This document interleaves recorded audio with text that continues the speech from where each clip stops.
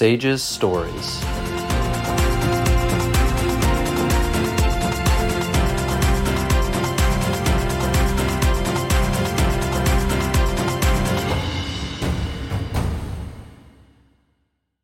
Welcome to today's episode of Sage's Stories, the official podcast of SAGES, the Society of American Gastrointestinal and Endoscopic Surgeons. Please make sure to hit the like button and subscribe so you can stay up to date with our most recent episode, and enjoy the show. All right. Welcome, everyone who is ready for episode 6 of SAGES Stories, where we shine the light on some of SAGES' most impactful leaders. I'm your co-host, Dr. Shirin Tofai. And I'm Dr. Kevin L. Hayek. And this will be the first SAGES Stories episode of 2022. And we couldn't be happier to share our guest story with our listeners. We think her story is going to be a great way to start off the year for all of us. Oh, absolutely. Today's guest will be known to all of our surgeon listeners as Joe Beiske. Dr. Joe Beiske has been serving as president and chief executive officer of the American Board of Surgery since 2019. Prior to that, Dr. Beiske was chief of surgery and director of minimally invasive surgery at Penn Presbyterian Medical Center in Philadelphia, as well as faculty at the University of Pennsylvania School of Medicine. After medical school at Columbia, Dr. Beiske completed her general surgery residency at Massachusetts General Hospital in Boston and started her career at Lahey Clinic before moving to Pennsylvania. She's still clinically active with a focus on minimally invasive gastrointestinal surgery. Notably, part of her story, which we will certainly dive into a little bit today, includes the fact that she was the first female president of SAGES from 2010 to 2011. Welcome to SAGES Stories, Joe. Thank you. It's really a pleasure and an honor to be here. Well, we're super excited. You were top on our list, and I'm glad that you made time for us. As we'll learn through the rest of the hour, you are a very influential and busy surgeon and member of our surgical community. And I personally got to know you mostly through SAGES.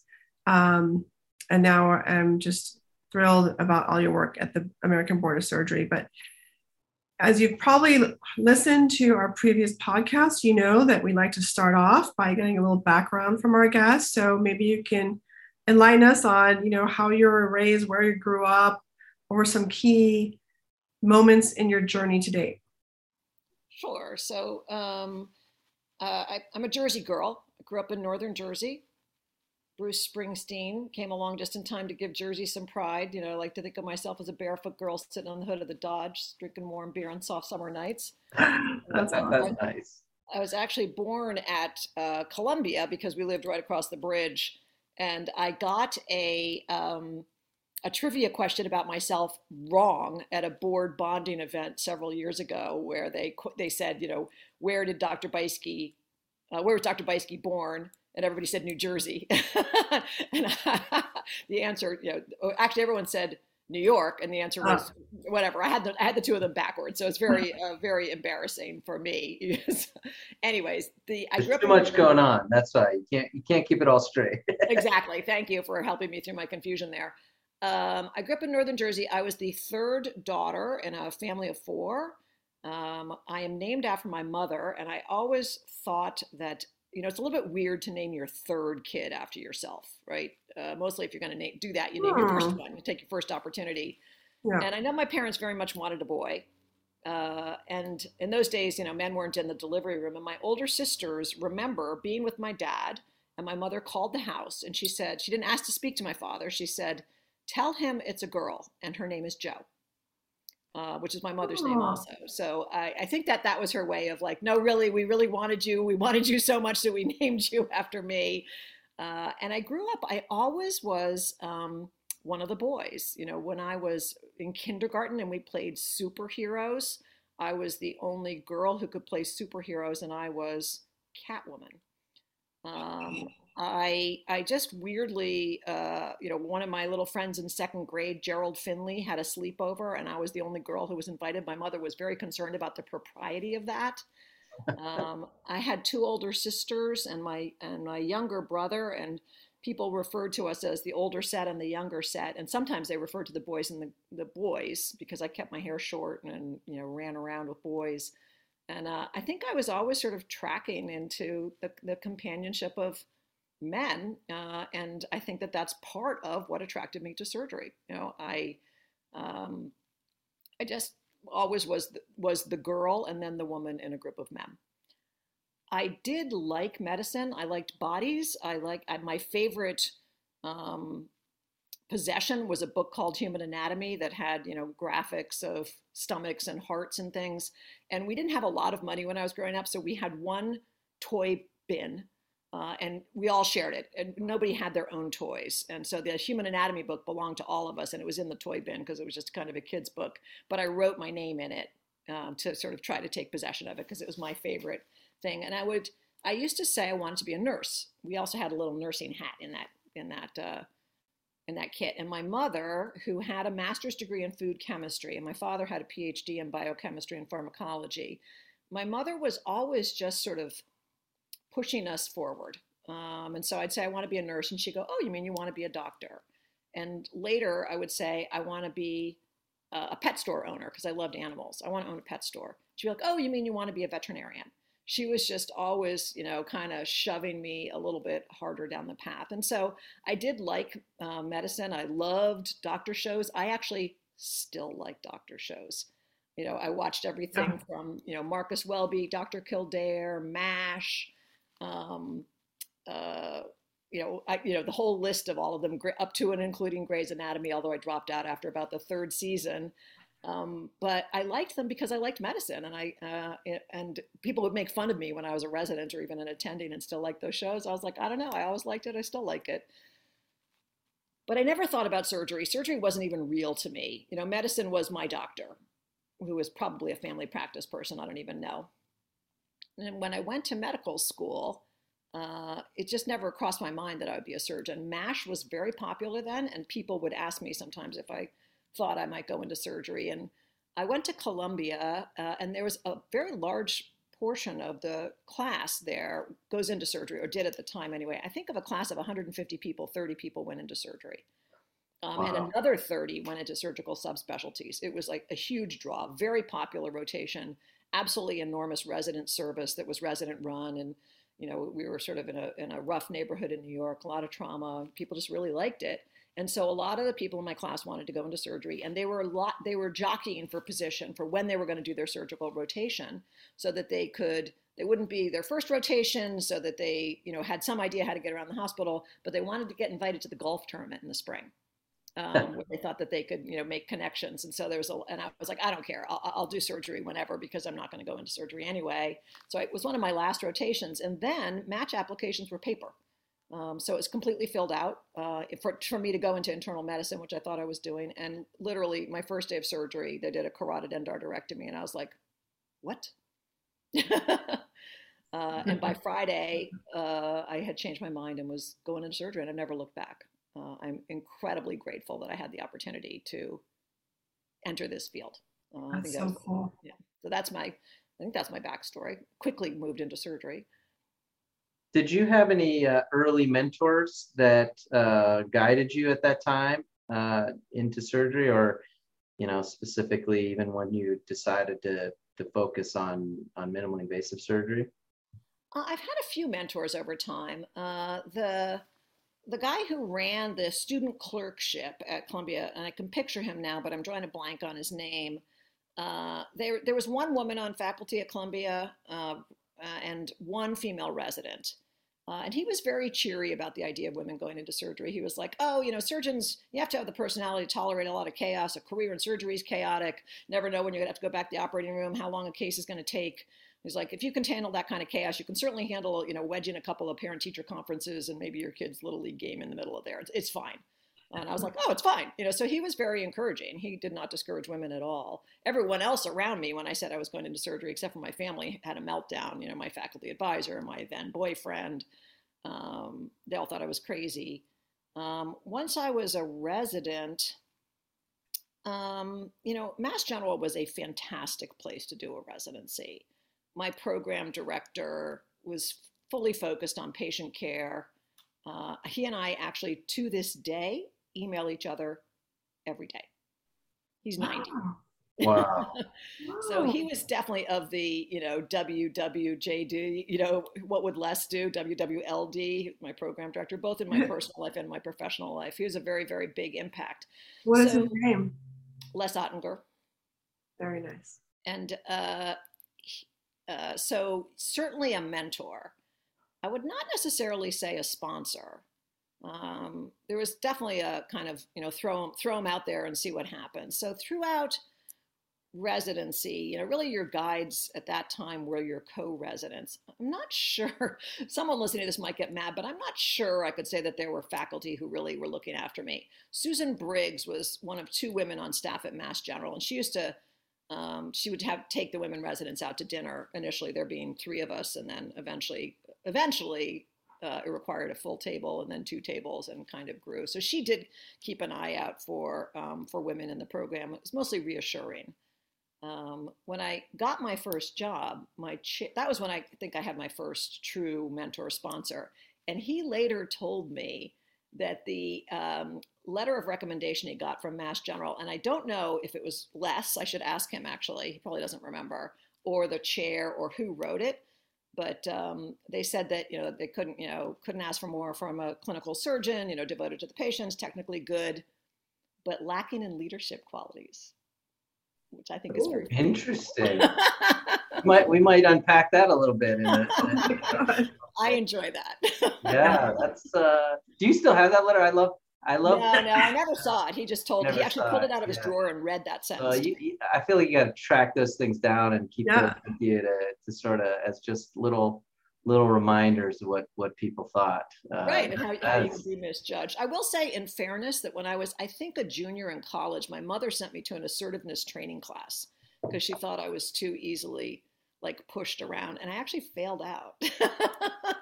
Wow. Another odd fact. I think I was just a late bloomer on multiple fronts. Your mom seems fascinating. Was she pushing your other siblings the same way that she was promoting you to do so much? All four of us, yeah. No, we were, and it was, it was really just a striving to be your best self. It's a very academic family. She comes from a long family. Like my grandmother had a master's degree.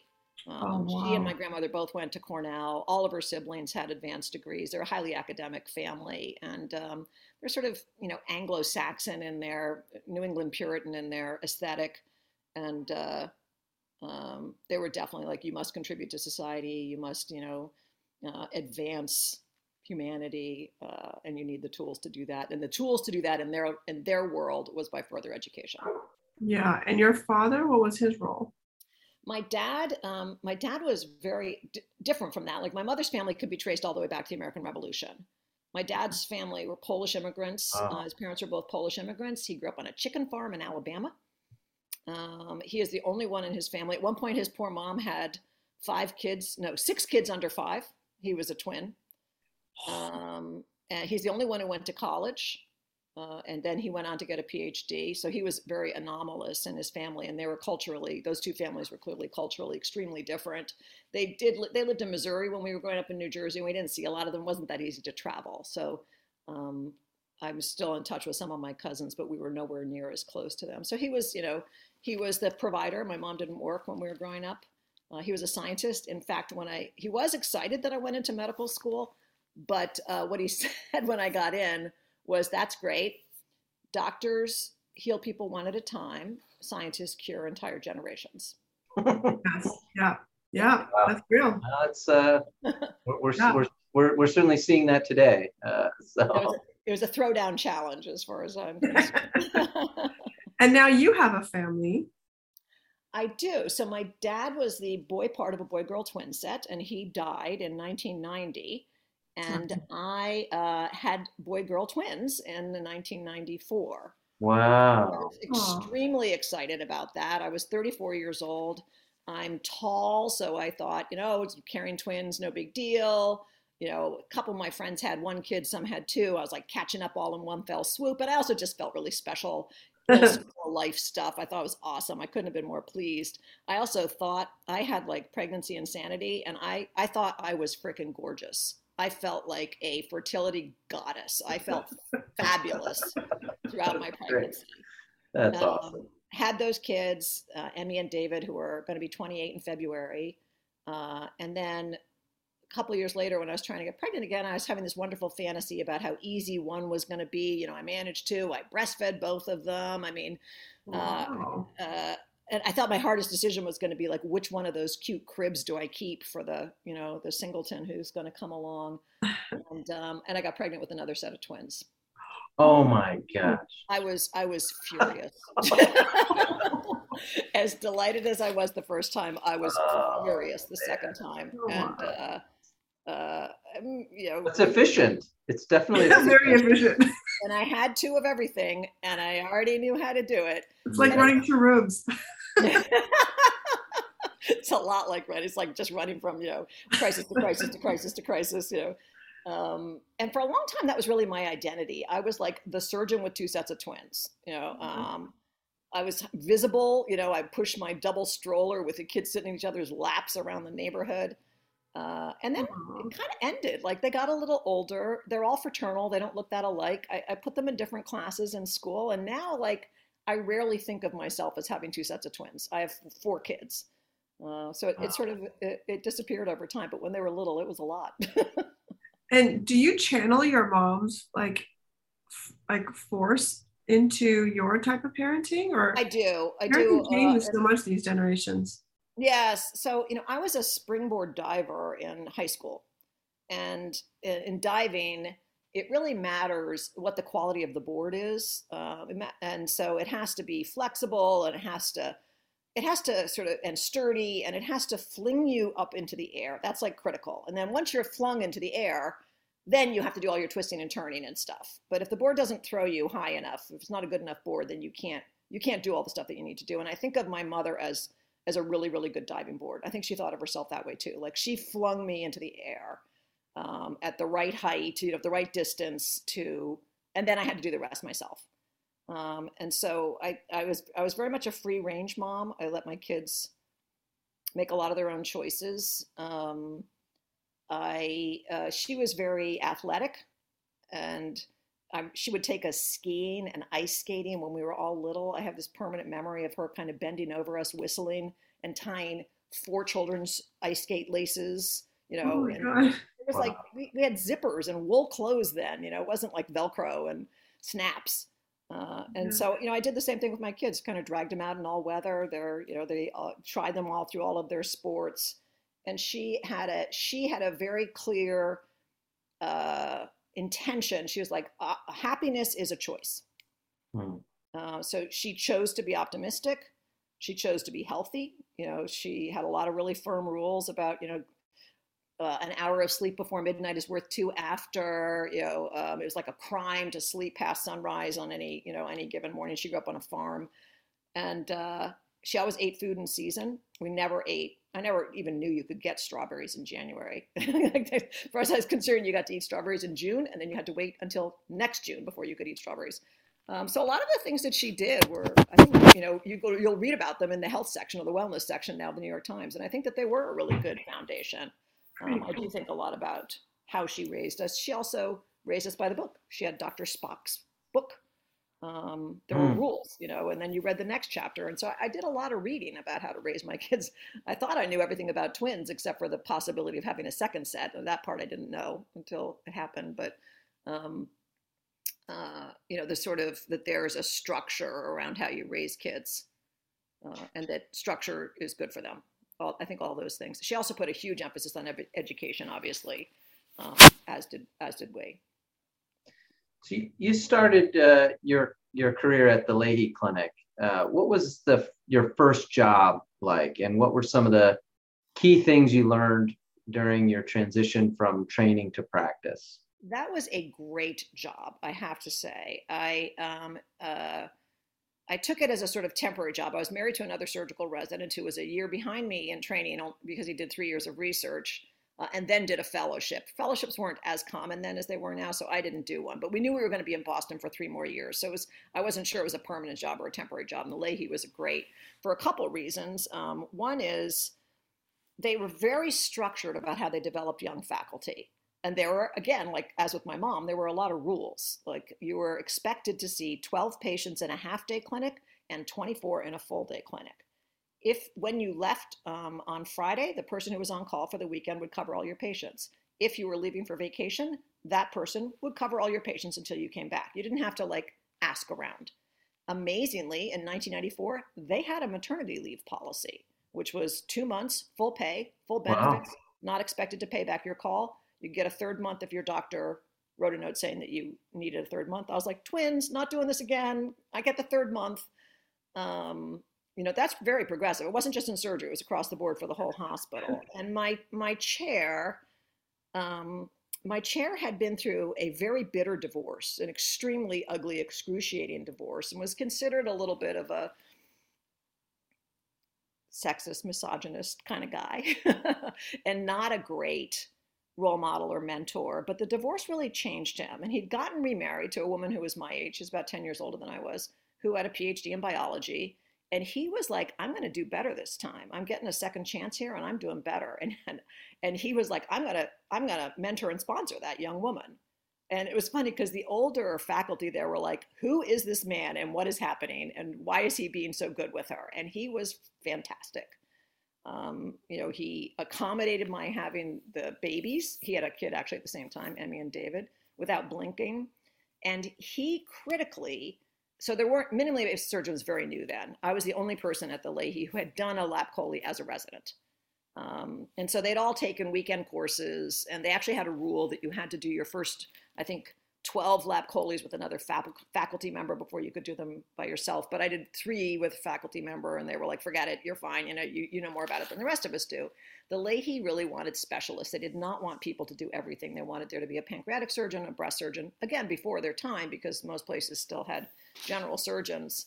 And so they were like, well, what are you going to do? What's your specialty going to be? And I was like, oh, I like general surgery.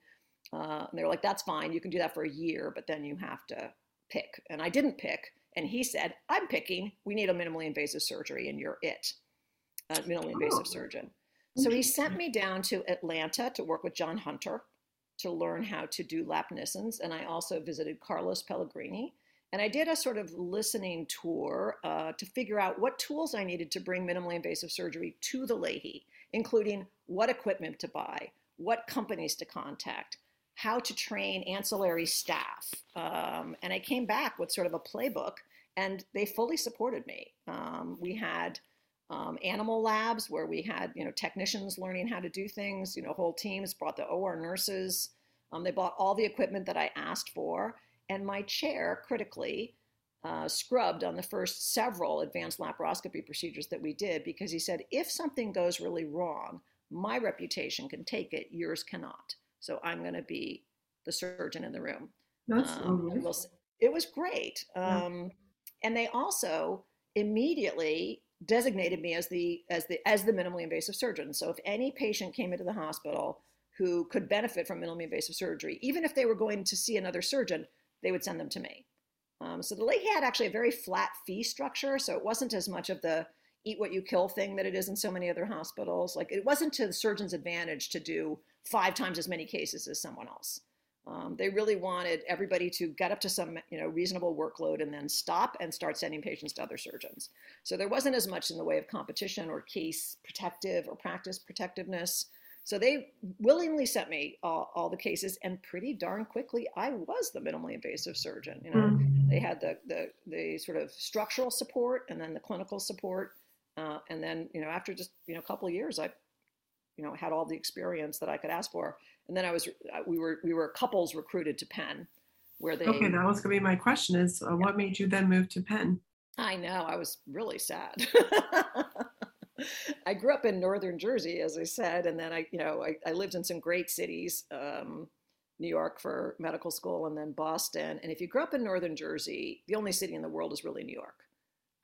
And so Philadelphia was the city that I sometimes drove by on my way to DC. And my now ex-husband had been born in Philadelphia, actually at Presbyterian, where I later became chief of surgery, and had grown up in the suburbs, but then had gone to medical school here during the Mayor Good era, the move bombing. Didn't have a thing nice to say about the city, thereby confirming, my worst fears about it. Mm-hmm. And he came down for an interview, and I was like, see ya, you come back and tell me all about it, because we're not moving to Philadelphia. Uh-huh. And then they did a pretty nice couples recruitment. They brought us both down. They put us up at the Four Seasons on an exquisite fall weekend. I had been training for my first marathon, but had gotten hurt. So I didn't think I would be able to run. But the marathon was that weekend, and it was going right by the Four Seasons. And marathons didn't have lotteries. They weren't hard to get into then. And I was like, maybe I'll try.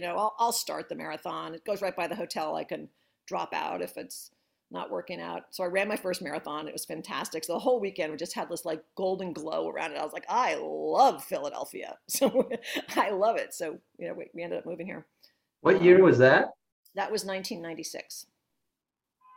So you were at Leahy for 2 years, 3 years? 3 years. I finished my residency in 93. So I was there for 3 years. Yeah.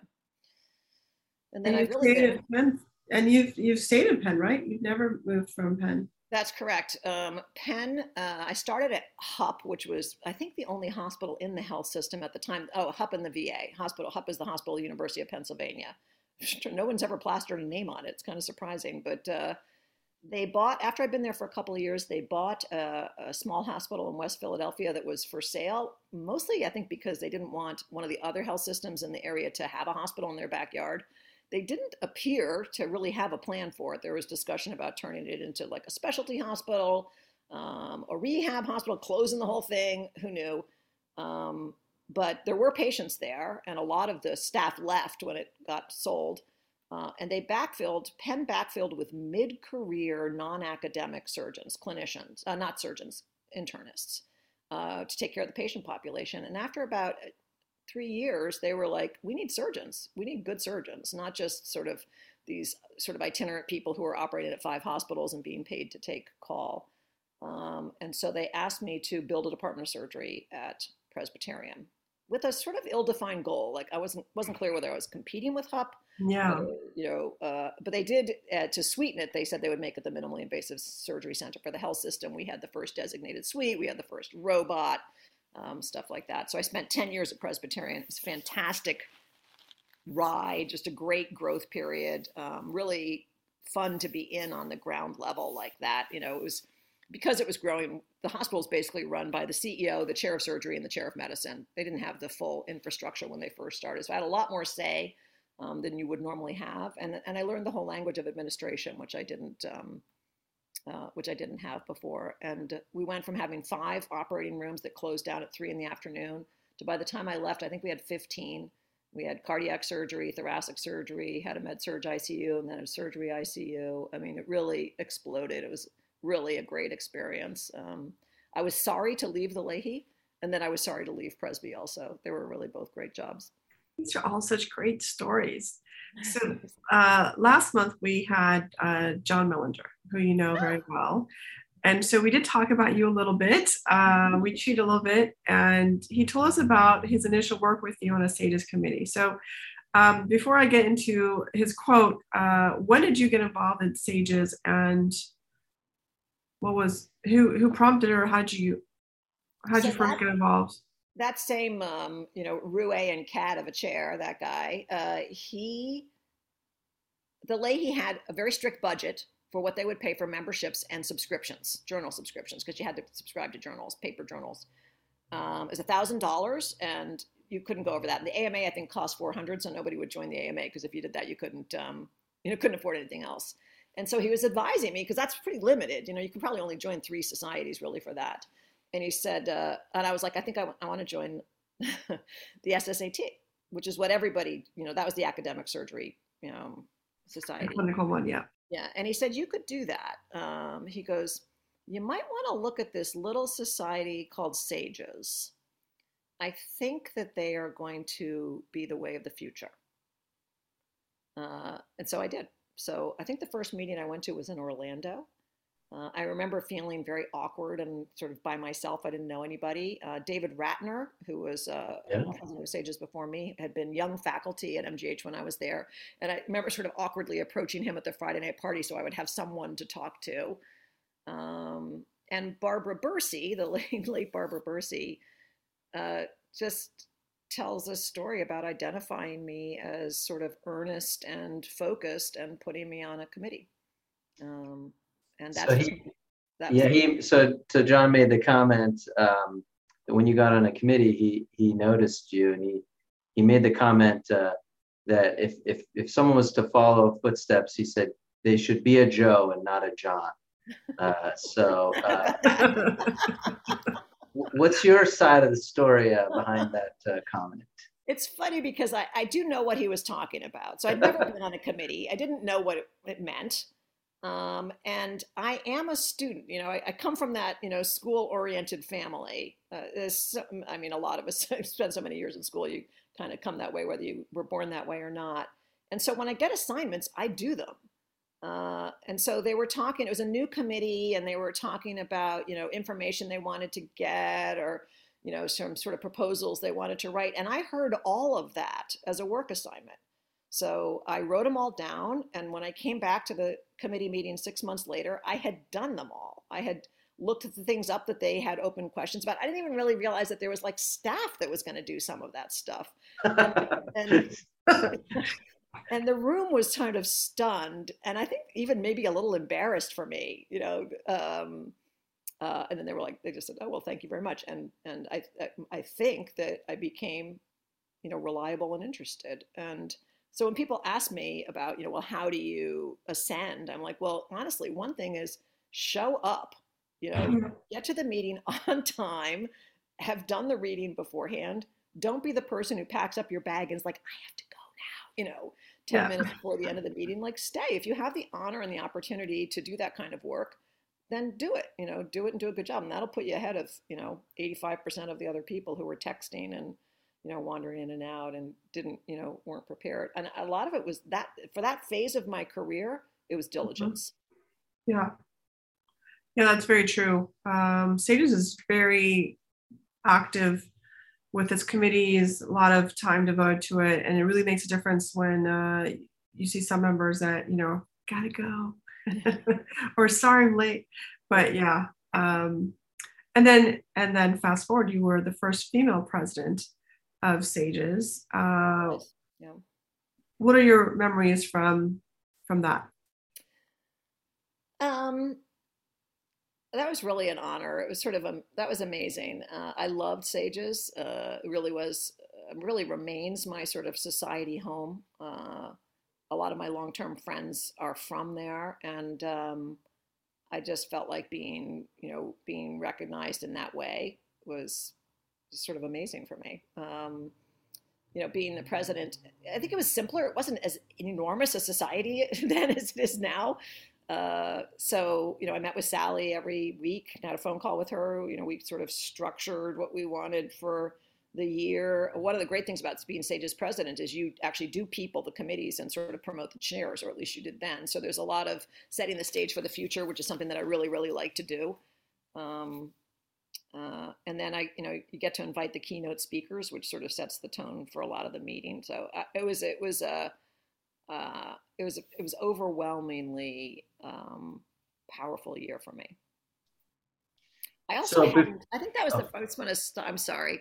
I hadn't been so clearly a model for people, like especially international surgeons, like stood in line to meet me and shake my hand and have their picture taken with me.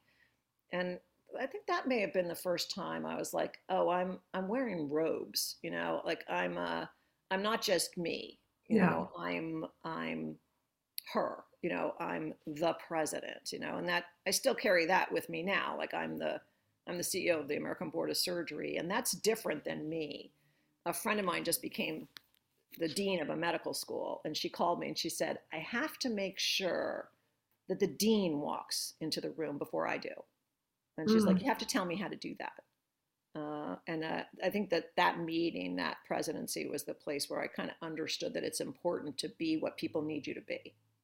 I would say, from an observer, you definitely stood out amongst the leadership.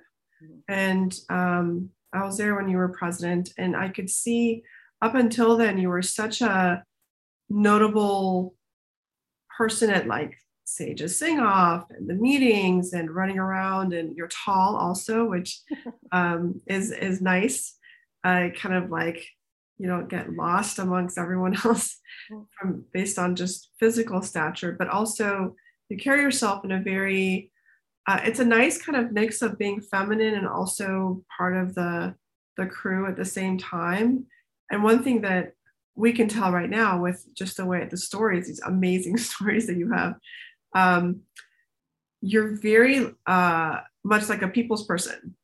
When you talk, you're like talking to like a friend as opposed to, like executive director of the board of surgery, past president. So that's a quality of you. I don't know where it came from or if you learned it, but you're very, what's the right term, Kevin? Like approachable, kind, soft. That's a very nice quality to see in a leader. I'm glad.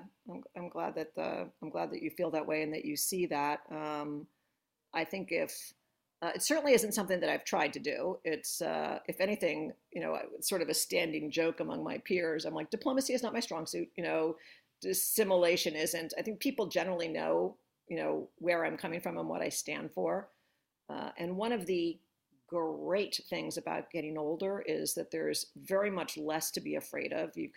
There's less cost to being exactly who you are and standing for what you want to stand for. Like at some point I was like, I don't really care, if you don't like me anymore. I don't care, so fire me, so sue me. It's like, these are the things that I think are right. This is my list. These are the things that I stand for now.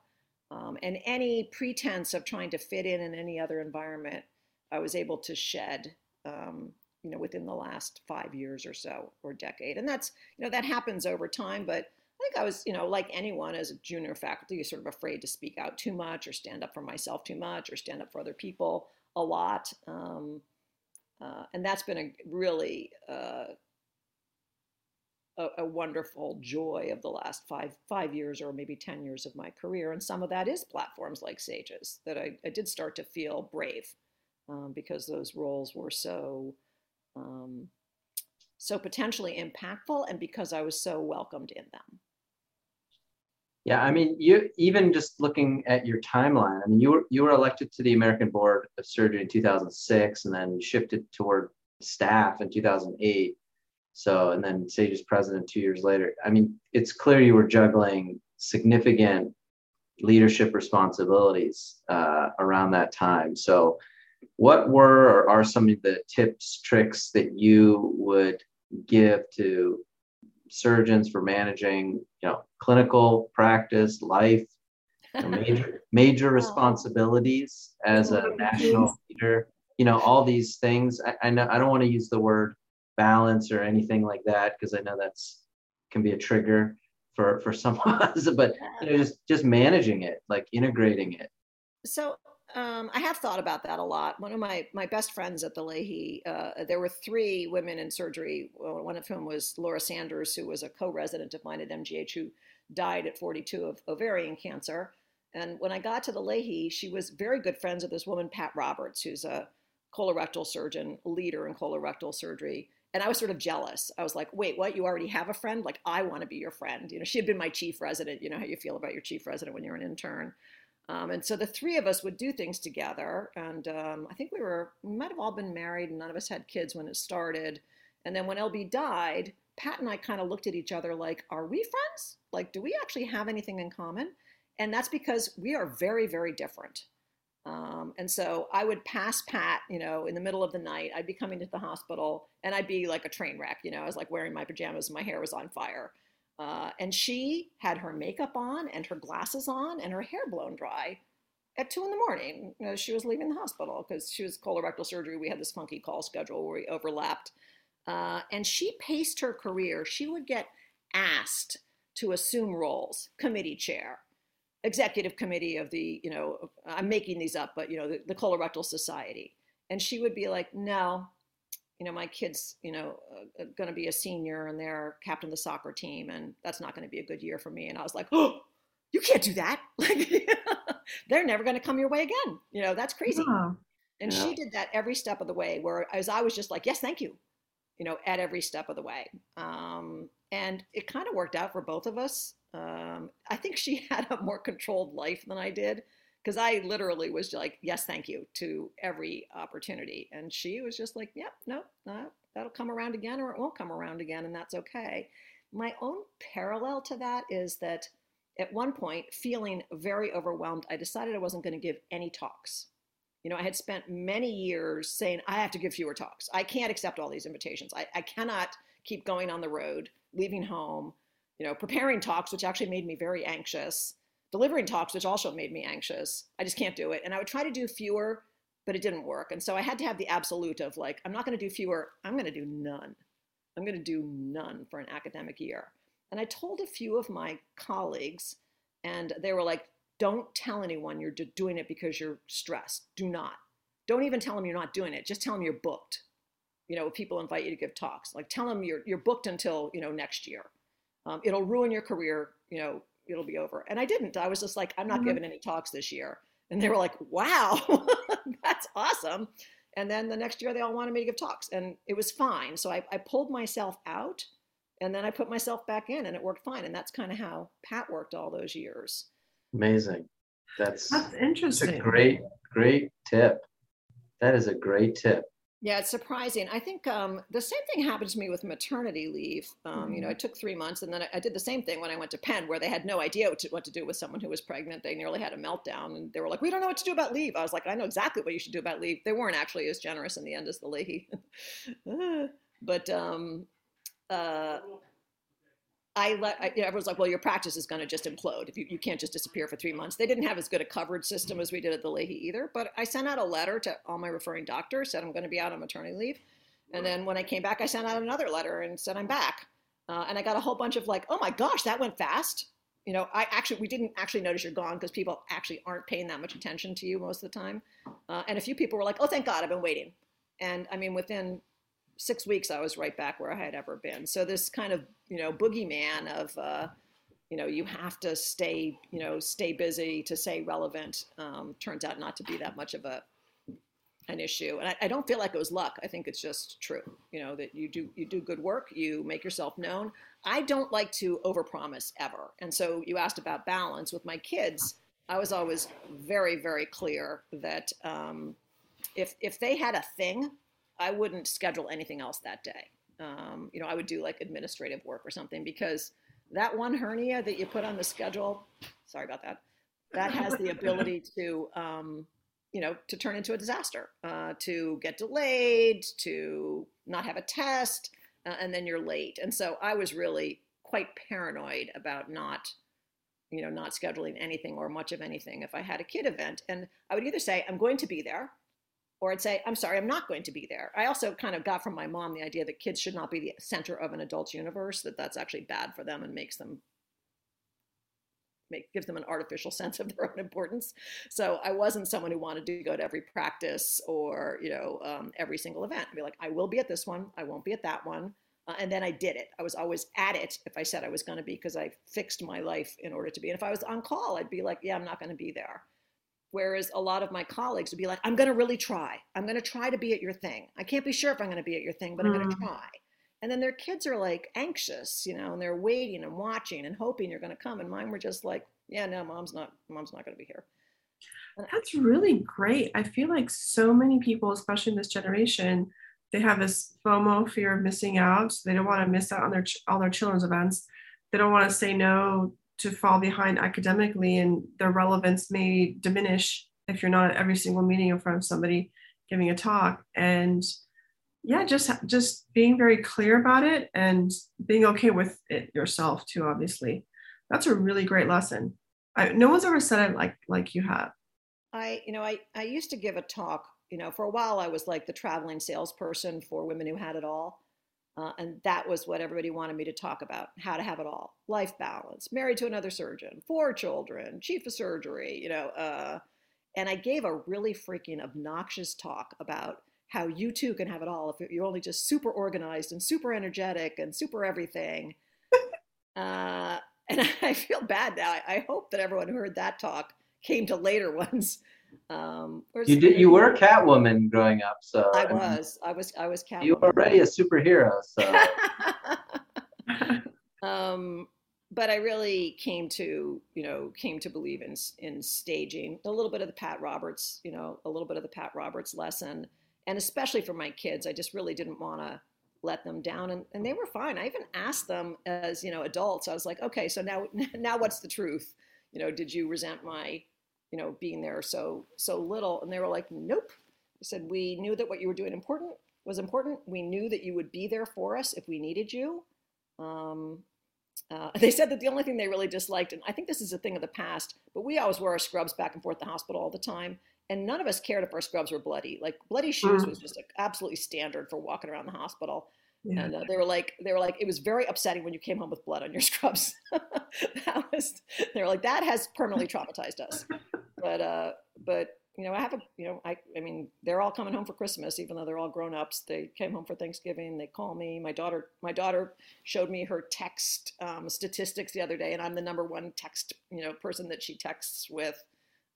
She's one of the 28-year-olds. I have one girl and 3 boys. And so, I mean, I think it worked out okay. None of them went into surgery or medicine, and I don't care. I didn't want them. I didn't want them to. I did not want them to.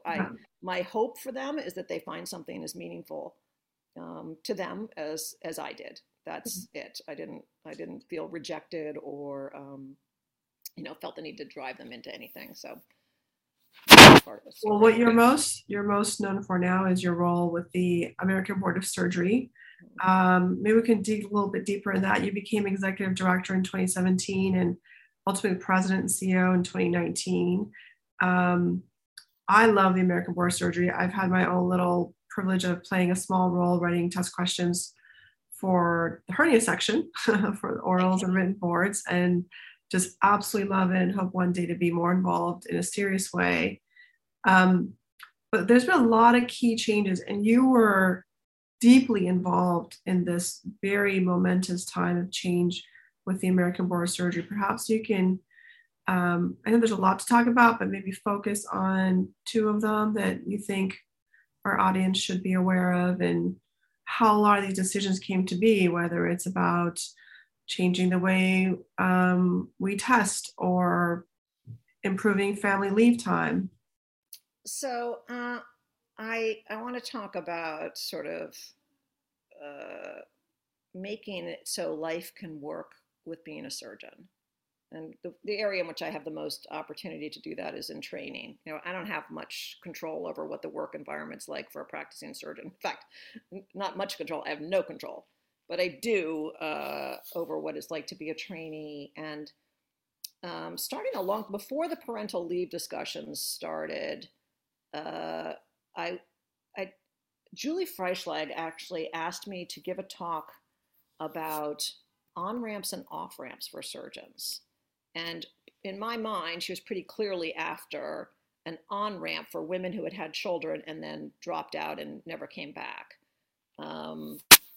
But it turned out when I did a survey of all of the academic chairs in the country, that was really fun for me because I was new at the board and I basically sent out an email to everybody and everybody answered. So like famous surgeons that I was still like impressed and intimidated by, I now had a board email address and they all responded. That was fantastic. Yeah. But it turned out that there were a lot of people, there were women who had left because they had children, but there were people who had left to pursue a different career, because they had major depression, because they had a cancer diagnosis, because they had a big adventure. And then once you leave surgery, at that point in time, the door really just slammed shut behind you. There was like no way to get back in.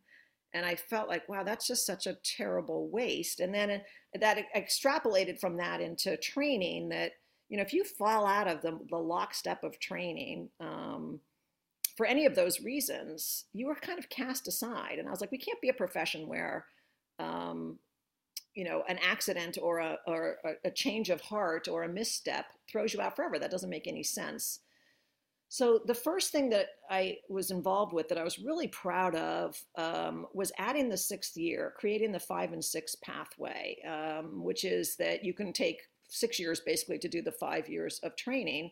And what was important to me was that we did not look under the covers for what you were doing with those 12 months.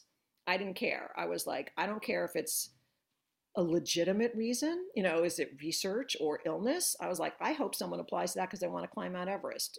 I hope that they're just doing whatever it is with life, whether it's an unexpected intervention or a planned intervention. I wanted people to have the space to live their late 20s and early 30s as they saw fit. In the first couple of years, no program took advantage of it. And everyone was like, haha, told you, nobody was ever going to do that. You didn't need to bother. But now there's a pretty steady drumbeat of people who take advantage of the 5 and 6 pathway. So that was kind of the first crack in the idea that you could build a little bit of flexibility in training. And then we just started sort of adding on to that over time, mostly that I want rules to meet reality, and people were taking time off. They had to take time off, and we wanted to be able to accommodate them. The parental leave issues, they're also just recognizing and normalizing. You should be able to take time off to be home with your kids. My biggest concern is that the leave policy now is not, the leave policy is fine because we have to leave enough time for people to actually train, but the amount of time that people take off is not fine. Like 8 weeks, if that's the entire time that you take off the first year of your kid's life, that is not enough. Like you have got to have additional time built in for doctor's appointments, for sickness, for your own crazy, for being exhausted. You have to have additional vacation time. So I really wish that people would do more to extend their training and that the fellowships would be more flexible with their opening start dates. I think that's the next great frontier because people focus on that initial leave, but they really need additional time.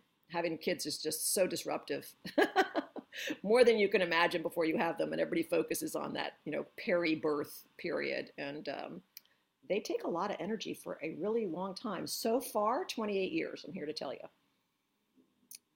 So those are, I think, trying to make it possible for life to happen during residency has been a big goal of mine. And I think we've made some inroads there.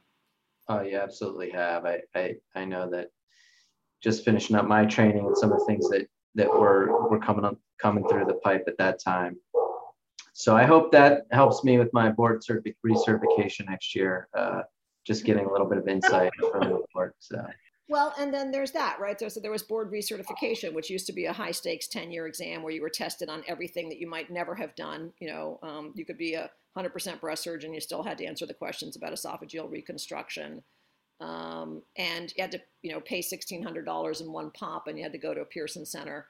And it's funny because when Pearson Centers first started, they were everybody's favorite thing because prior to that, you had to fly to one of 5 cities in the country that gave a written exam in a ballroom in a hotel on one day,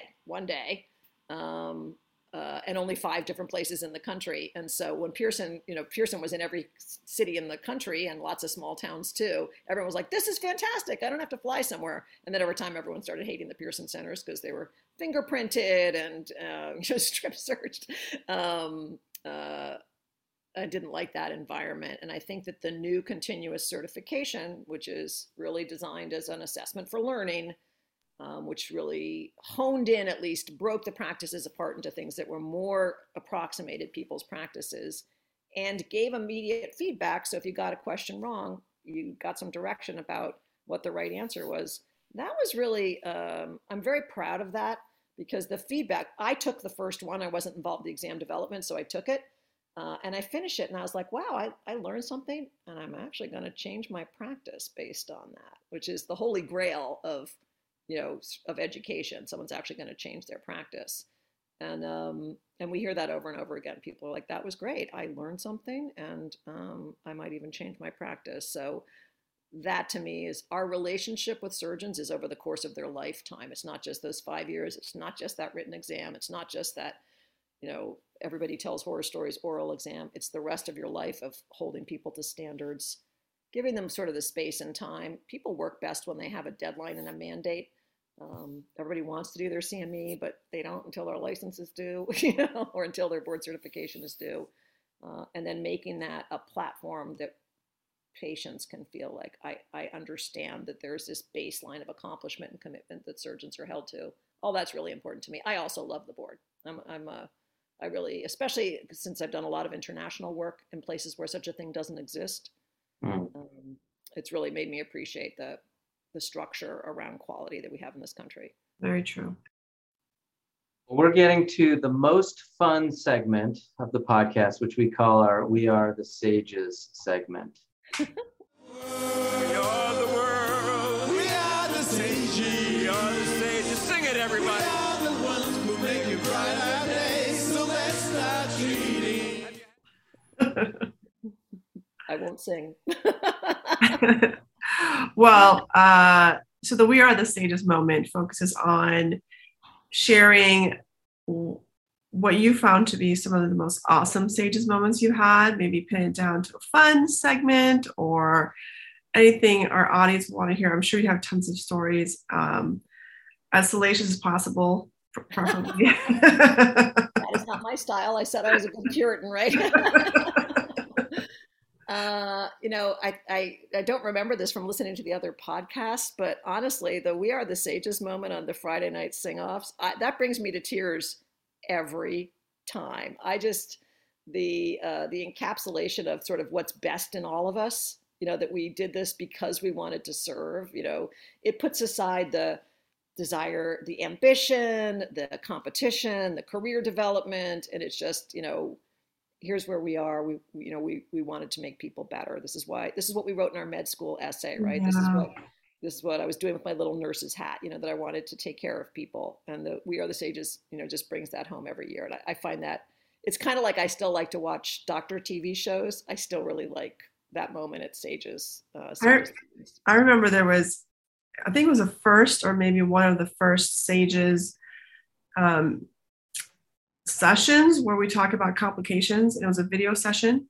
Mm-hmm. It was early times when video sessions started becoming more popular, and you were heading that session. And as part of your role, you had to go through all the submitted videos to go to see. And these were horrible complications, like blood spewing everywhere and inadvertent mistakes that were caught on camera. And I recall you were mentioning that you were editing some of them or reviewing some of them during some flight. Yes. And there were other people watching potentially.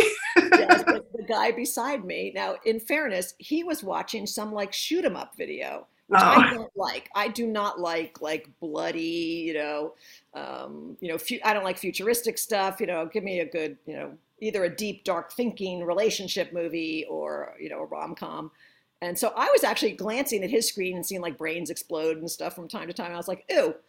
And, but he was also watching my screen. And at one point he just said, he goes, "What are you watching?" And I was like, "What are you watching?" Like mine at least has some sort of educational bent. That's great. Violent, nasty.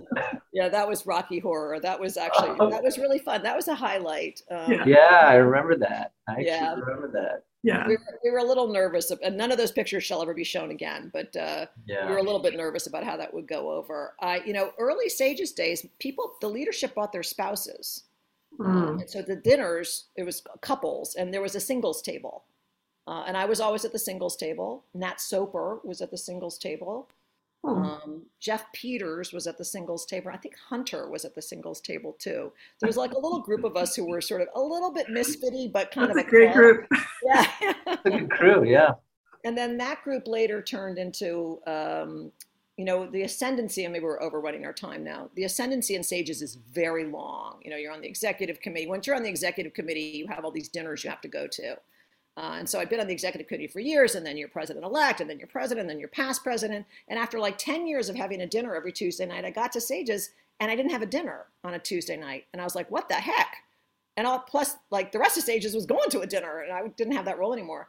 So I called all the past presidents, my predecessors, Lee Swanstrom, and the people I just mentioned. And I was like, what do you do on Tuesdays? And they're like, we don't have anything to do. We have dinner in our rooms. Yeah. And I was like, well, let's go out to dinner. So we went out to dinner. We called ourselves the Dead Presidents. And I heard that, yeah. Yeah, and that has now become like official Sages. Yes. Sages sponsors. I don't think they call it Dead Presidents, but past presidents. Past presidents. But that was really fun, and it felt a lot like the old singles table. Well, it's clear that you've had a tremendously diverse practice. It's evolved significantly over the years. There's also no doubt that you have a significant perspective on how surgery as a field has evolved in that same time frame. As you look to the future, what is one thing that excites you and one thing that concerns you about the future of surgery.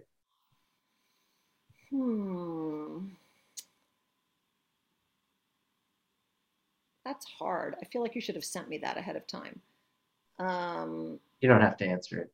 Yeah, no, I want to think about it for a second. I think I'm concerned about the non-patient care related stressors, all the things that turn your eyes away from the We Are the Sages theme, the place where your heart is, where it's really to take care of the patients, the electronic medical record, board certification, all the things that you have to do, to document. I think that the pain of that and as every different organization that's not talking to another one puts in new requirements, I just think that it's disheartening and sort of breaking people's spirits in a lot of fields. Surgery, maybe not as much as other fields, because I think we are so satisfied with our work that it provides a little bit of a buffer, and the operating room protects you from that sort of thing to some extent. So my worry about it is that the sort of drain on the heart of taking care of patients. And then I don't know that I can say it excites me, but my optimism about it is that at core, it is just such fine work. Like, you can go to sleep every night knowing that you did some good. And there's no replacing that, you can have another job and volunteer, but you can never walk your whole life kind of every day knowing that you improved something for someone, whether it's that you heard them properly in the office, or honored them, or smiled at them, or took good care of them, or walked with them in their hour of fear or need. Just the value of that, I'm excited. So I am excited whenever anyone starts to embark on a life in surgery. I get that excites me. I'm like, you are so lucky. Just wait and see. Yeah, that's true. That's awesome. I love this hour. You're a great storyteller, but this has been great stories, really great stories. We're so grateful to have the time to spend with you. And we know that the entire Sages family is going to be thrilled to hear this episode, so we can't wait. So thank you for your time. Well, thank you. You're very good interviewers. I was looking forward to this. Sometimes I'm nervous before interviews, but I was like, I don't know, they did an awful good job with those other interviews. I bet it'll be fun. And it was fun. So thank you. Awesome. Thanks so much. Well, thank you everyone else also for joining us today. We hope to see you at the next Sages National Meeting. It's March 16th through March 19th, 2022. If you're there early, Tuesday night is the Dead President's dinner. We can crash that. Our meeting will be in Denver, Colorado. I very much look forward to seeing you there, Kevin, and of course you, Joe. So thanks everyone for this great episode, and we hope to see you again next month for our next Sages Story podcast. And that wraps up today's episode of Sages Stories. You can view the show notes for additional information mentioned on the show. Also, please visit sages.org for membership information and for the most recent news from our society. Follow us on Twitter at @Sages_updates. Make sure you hit the like button and subscribe so you don't miss any new episodes. Tune in again next time, and remember, you can't spell minimally invasive surgery without Sages.